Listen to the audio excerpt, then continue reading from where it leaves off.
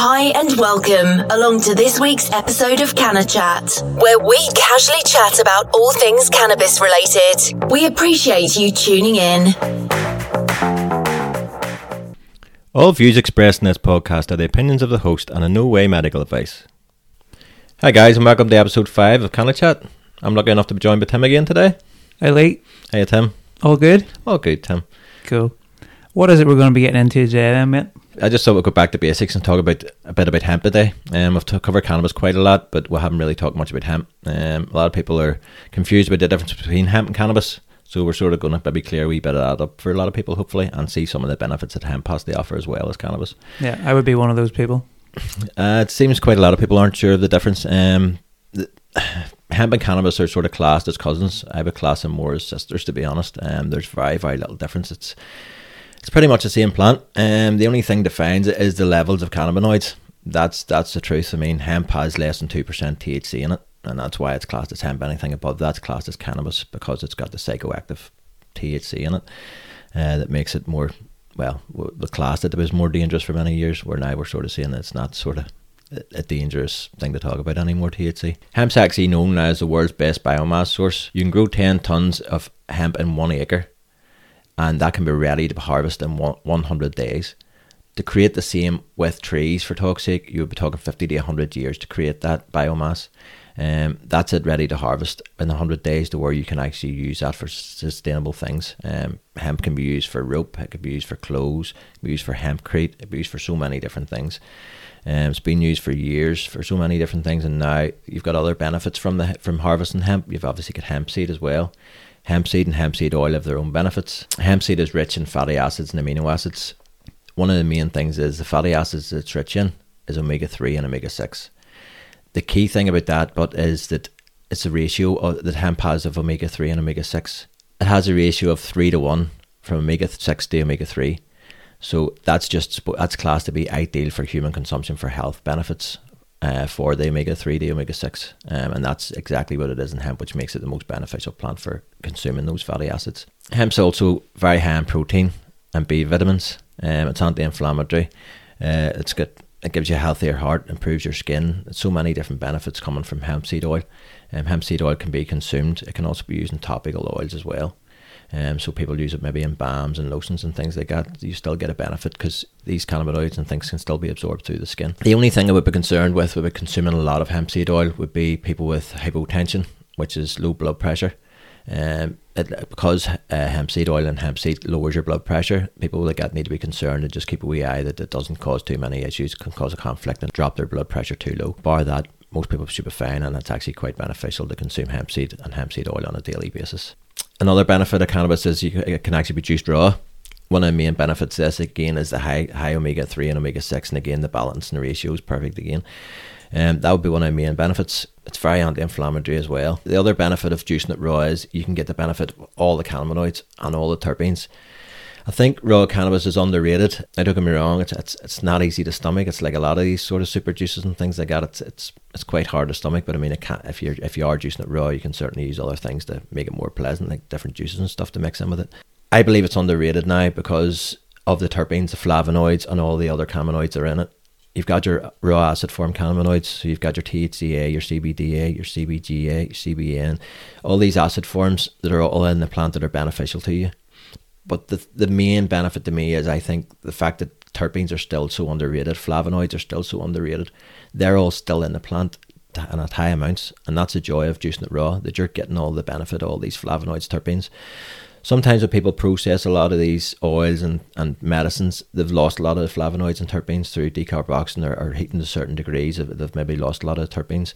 Where juicing it raw, you've got all those still in there. That, to me, that's one of the key benefits of juicing raw, because you can get those in there. And again, it's one way to consume THC without the psychoactive properties, because you're consuming it as an acid form, so you don't get the psychoactive feelings, but you get all the benefits of THC. Say THC is anti-nausea and stuff too.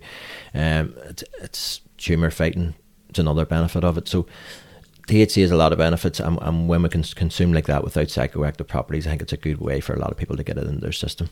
It's also supposed to be very beneficial for people with Alzheimer's and things like that.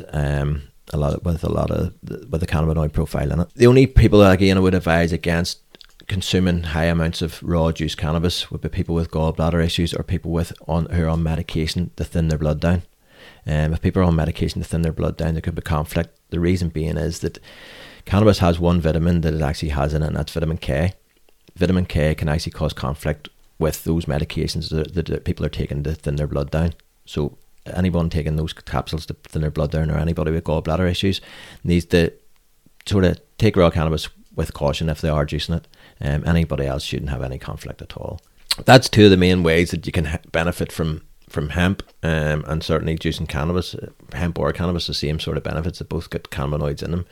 Obviously, if you're juicing cannabis rather than hemp, you're going to have higher concentrations of certain cannabinoids, rather than the hemp will have lower THC and things like that.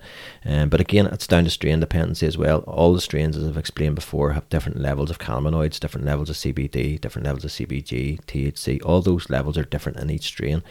And that's why it's important for each person to find out what's right for them, for their ailments. Because one person can take one strain, and if they're taking it for backache, for talk's sake, and someone else takes the same strain and tries to use it for anxiety, that strain that someone's taking for backache might be very high in THC, so it might send someone's anxiety off the charts rather than actually easing their anxiety. Someone with anxiety might want something a bit higher in CBD. They give them quite a good balance. I find a lot of people with anxiety tend to like a 1-to-1 balance. So for example, it'd be 15% THC and 15% CBD out by 1-to-1. That's quite a good balance for a lot of people with anxiety. But again, it's different. Everybody's tolerance and everybody's independent immune system is totally different, and they will adapt to different strains different ways. So again, it's a wee bit of trial and error when people are trying to medicate themselves to find out exactly what way works for them. But again, we're lucky now that we're heading that direction now in the UK, where people are being prescribed cannabis medically, and they can sort of play with different strains and see what strains are working for them and what strains are helping their ailments the best. That brings us next to flower. Again, the next way to consume it, we've talked about flower before. You're consuming flower, it would be cannabis, it wouldn't be hemp. You would be consuming cannabis because you want the higher levels of cannabinoids. Flower can be vaped, it can be combusted, it can be put into edibles. The way a lot of people put it into edibles is to create a butter out of the flower. So they'll blend the flour with the butter, they'll filter it off, and then they'll use that butter to maybe butter a toast in the morning, maybe butter their muffins, maybe put the butter into a bun mix and make buns with that, and then they're figuring out how many cannabinoids are in the whole block of butter and dividing that down for each bit that's in whatever they're making. So if they're using 100 grams in their bun mix, then they know how much THC is in that 100 grams roughly from making the can of butter initially, from they know how much is in the main bulk. That's one of the main ways of consuming edible wise. Say the edible market is vast now, and it's there's so much variety out there, and both in sort of underground markets and fully legal markets. But I say it's something that people tend to do quite a lot at home. There's machines and stuff out there now for making this simple, like a magical butter machine, where you don't have to overcomplicate things. It'll do a lot of work for you. I say the main thing to do if you are making edibles is to decarboxylate your cannabis. So as you activate those cannabinoids, if that's what's going to benefit you most, is the decarboxylated form. Some people might benefit more from the acid form of cannabis, which, as I say, would be undecarboxylated. You don't heat that. Some people might benefit more from that. I say before, it was just really recognised that you decarboxylate cannabis to get the maximum benefit, and that was always the way it was known for years, where now people are seeing a lot of benefits from the acid cannabinoids. So THCA has a lot of benefits now, CBDA. These are being seen to have a lot of benefits, especially CBGA. It's so antiviral and antibacterial. As I say before, it's known to kill MRSA, the superbug, in the hospital, and there's very few things that do that. So it proves the power of cannabinoids when they are used correctly and used to the benefit of people. So we'll talk about a few of the benefits of cannabis when it is used correctly. One of the main ones is it's anti-inflammatory. It's highly anti-inflammatory. Most of the cannabinoids have anti-inflammatory properties, so most strains will give you anti-inflammatory relief. Pain relief, there's major pain relief come from a lot of cannabinoids. You have other cannabinoids give you anxiety relief. Cannabinoids can kill bacteria growth, they can inhibit cell growth, they can inhibit bone growth. The benefits of cannabinoids are vast, and they're so unrecognised still by a lot of people. But again, it's finding the right cannabinoid for the right benefit. I mean, CBG will be antiviral and antibacterial. CBD won't be nowhere near as antiviral and antibacterial. Other cannabinoids will be more anti-inflammatory. CBD will be more anti-inflammatory than CBN. CBN will be good for sleeping. It's good for sleep relief. So again, it's finding the strengths of certain cannabinoids and using them to target certain ailments for certain people. I think that's the way the market's going to go now, to where people are starting to delve into separating cannabinoids more and using them to create blends for certain things. Like I said before, terpenes were very unrecognised until this last few years, where now people are seeing the benefits of terpenes. Flavonoids are coming right up behind them too. People are seeing the benefits of flavonoids against another molecule in cannabis. There's so many things in cannabis that just are unrecognised still to this day, even though it's been getting researched for so many years. But luckily now it's a good time that these are being recognised, now that we're starting to push things medically, and people are starting to be allowed cannabis as a medicine as it should be now. I find it difficult to wrap my head around, because flavonoids are what gives like the flavour and the smell, right? Yes. So very similar to terpenes, because terpenes can give a lot of smell too. Okay. Yeah. But yeah, flavonoids and terpenes are very closely related, and that's the problem with figuring out benefits from them. People say 5-6 years ago, terpenes were quite unrecognised. Pardon me. So now flavonoids are just coming out of the woodwork, and people are only starting to talk about this now. A lot of people are still learning about terpenes. So flavonoids are very, very fresh, but they've so many benefits. They're anti-inflammatory too. They can kill pain. Could flavonoids be giving you anti-inflammatory properties just through smelling the flavonoids, or you have to consume them? Research hasn't pointed deep enough for us to find out. I certainly believe there are benefits, because when we're inhaling terpenes, we're getting benefits from it. So there's no reason that flavonoids would be any different. It's like aromatherapy. Again, you're going back to terpenes when you're talking about aromatherapy, because you're going back to maybe using a lavender oil or linalool oil. These again are terpenes. Again, all you're doing is smelling them, but they're making you feel relaxed. So you're clearly getting a benefit from just inhaling those terpenes. Flavonoids, I'm convinced, are very, very similar. I say we're still early in studies, and all this is very, very early days as regards digging into flavonoids. Again, it's still quite early days digging into terpenes and some of the benefits, but we now know a lot of benefits of terpenes, which is good. But like I say, it's basically very like aromatherapy. Terpenes is just the same as your lavender. It's like pillow sprays. You're getting a lavender pillow spray. It's terpenes. It's giving you the benefit of that. It's nothing more. It's not a magic ingredient in lavender. Terpenes is a magic ingredient in lavender, same as it's a magic ingredient in cannabis. And the thing is, there's so many terpenes and flavonoids in cannabis yet to be discovered. We're still in, it's so early days, even in the States, not even just here, but even research in the States is still early days for terpenes and flavonoids. That really is, there's so many beneficial things in the cannabis plant. It's not just cannabinoids, and I think that's what people are starting to realise, and that's why so many people, I think, that have been using cannabis over the years and treating medicinally with cannabis are trying to use full plant as much as they can, simply because they're trying to include all those flavonoids and those terpenes to create that entourage effect we talked about before. As I said before, if you use 1 or 2 cannabinoids, you're getting a benefit, but the more cannabinoids and more terpenes you're adding on to that mix, the more benefit you get, because they're helping each other. They basically work together in synergy, and that's how it works. And the more cannabinoids and terpenes you get to work on your system, the more chance you have of creating homeostasis, and homeostasis is basically balance of your body. That's created through taking the right cannabinoids and terpenes. But as I said, again, it's knowing the right cannabinoids and terpenes for each person. I mean, cannabinoids can either suppress or stimulate appetite, and that's down to knowing which ones. Again, some people might have eating disorders, so someone might have anorexia to where they may need to stimulate their appetite. That's fine, certain cannabinoids will do that, but then someone else might be the opposite, to where they need to suppress their appetite because they're eating too much, so they would need a different strain or different cannabinoids, certainly to the other person who's got the anorexia. Different eating disorders, different cannabinoids. And again, it's the same with pain relief. Like I said, you could be giving someone the wrong cannabinoids for pain relief, and they're getting no relief, and wondering why they're getting no relief if they're taking the wrong cannabinoids. So if you're giving someone for toxic CBC, yes, it's got pain fighting properties, but not as good as CBD and THC. So you might be giving them the wrong cannabinoids, and then they've tried that and thought cannabis is no good. Not necessarily, maybe just the wrong strain or the wrong oil for you.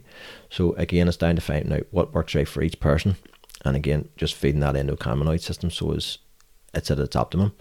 I say I'm a great believer that endocannabinoid deficiency is still rife out there, and I firmly believe it is what is one of the key causes of all these autoimmune diseases out there now that weren't here years ago. Again, like I said, we had cannabis in our diet. Back to hemp again. The cattle were eating hemp, hempseed oil. It was livestock food. There's another use for it again as livestock bedding. It just keeps coming up every time you're talking about it. You find another use that it's being used for, or something else.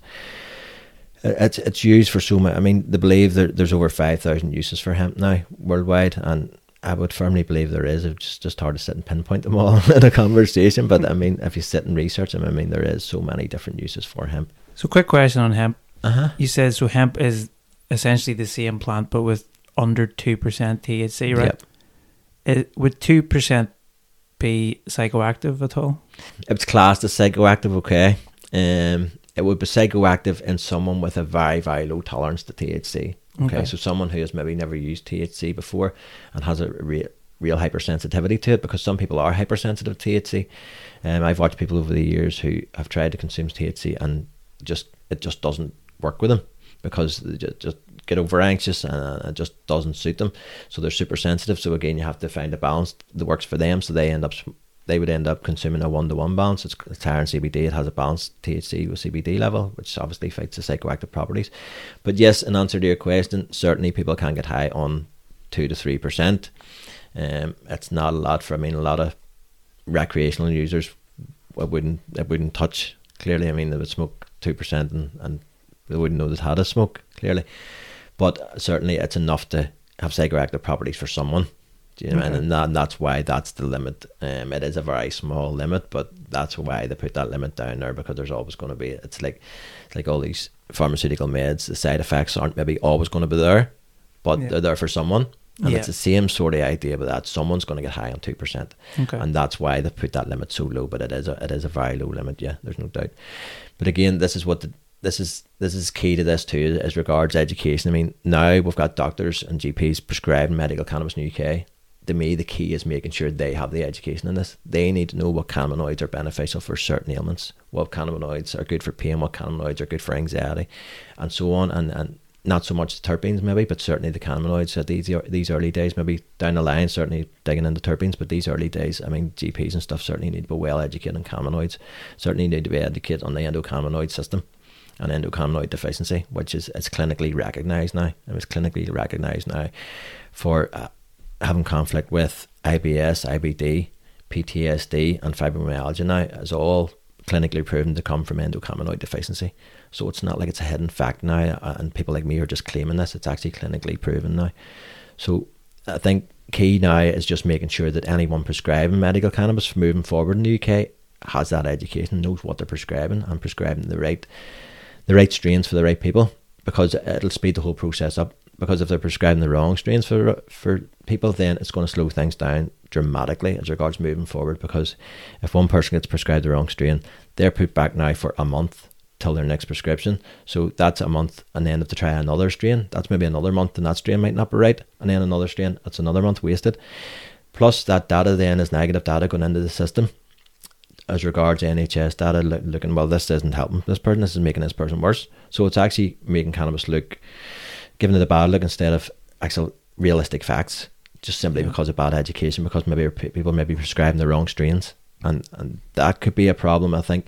So to me, key is education again, back to education, but I think the GPs and clinics need to be well educated on the endocannabinoid system and cannabinoids and what cannabinoids benefit what ailments, and I think that's key. If that's done moving forward, then I feel that things can move forward really, really quickly, and we could really have medical cannabis thriving in the UK. And again, recreational will just follow a few years after that, as everyone knows. It just goes hand in hand. 2 years later, recreational generally made legal after medicinal proves its way.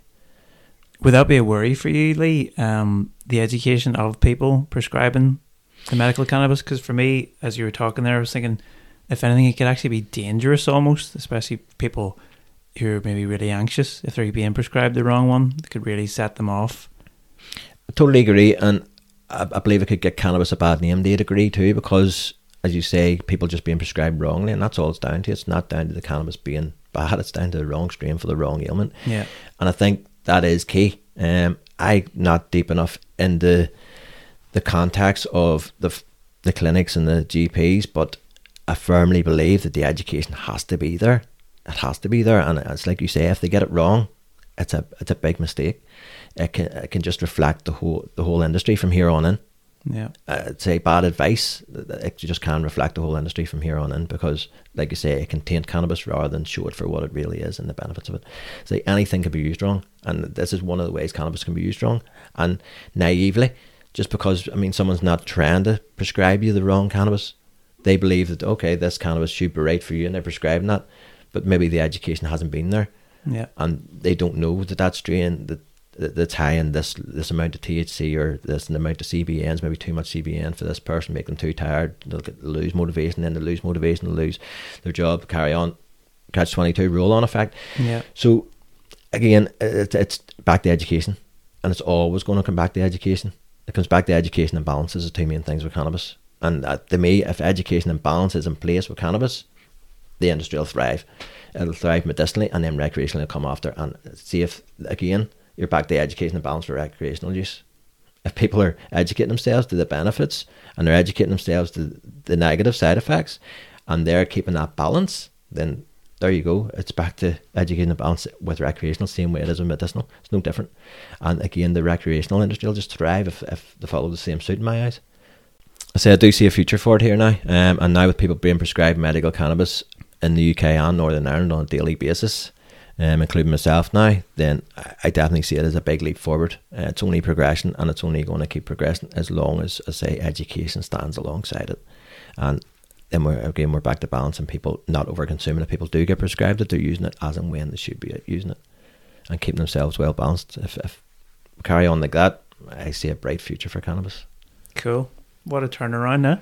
Yeah, it's progression. So it's definitely progression. It's making me smile anyway. It's nice to see that people aren't made to feel like criminals for medicating themselves anymore. And to me, it's a giant weight off people's shoulders. I certainly know now, being a medical cannabis patient, that I don't have that stigma around me, and I don't have that anxiety of people knowing I use cannabis, because I'm legally using cannabis. Yeah, that for a lot of people is a game changer. I'm sure a lot of people had their minds blown the last time you mentioned it, but it still blows my mind that that's possible now. You can have a medical cannabis prescription in Northern Ireland. Yeah, it's fantastic. Just to reiterate how strange that sounds. It's nice though. I'm sure, absolutely. And a lot of people agree with me, and I say a lot of people do seem to have been applying this last few weeks since we talked about it in the last podcast. So it's great to see. The more people apply, the quicker things will move forward. We'll collect data for the NHS, and we'll really get this pushing forward. Yeah, supply and demand, right? It's exactly what it is. Yeah. So, well, I suppose we'll bring this one day a close, Tim, will we? Yeah. Happy that days. Was a lot of information. I am much more educated as usual, but even more educated than normal. Fantastic. So thanks for that, Lee. Thank you, Tim. That's what it's always about, always. Thank you for joining me, and thanks for your time. You're very welcome. Again, thank you guys for joining me. And if you enjoyed it, if you give it a wee like and subscribe on YouTube and follow on Spotify, would really appreciate it. I'll catch you all again soon. Watch the full video podcast on YouTube at Kaput Network. We'd like to thank you for joining us for this week's episode. We'll catch you again soon for some more CannaChat. And remember, the real crime is knowing cannabis can help others, but doing nothing about it.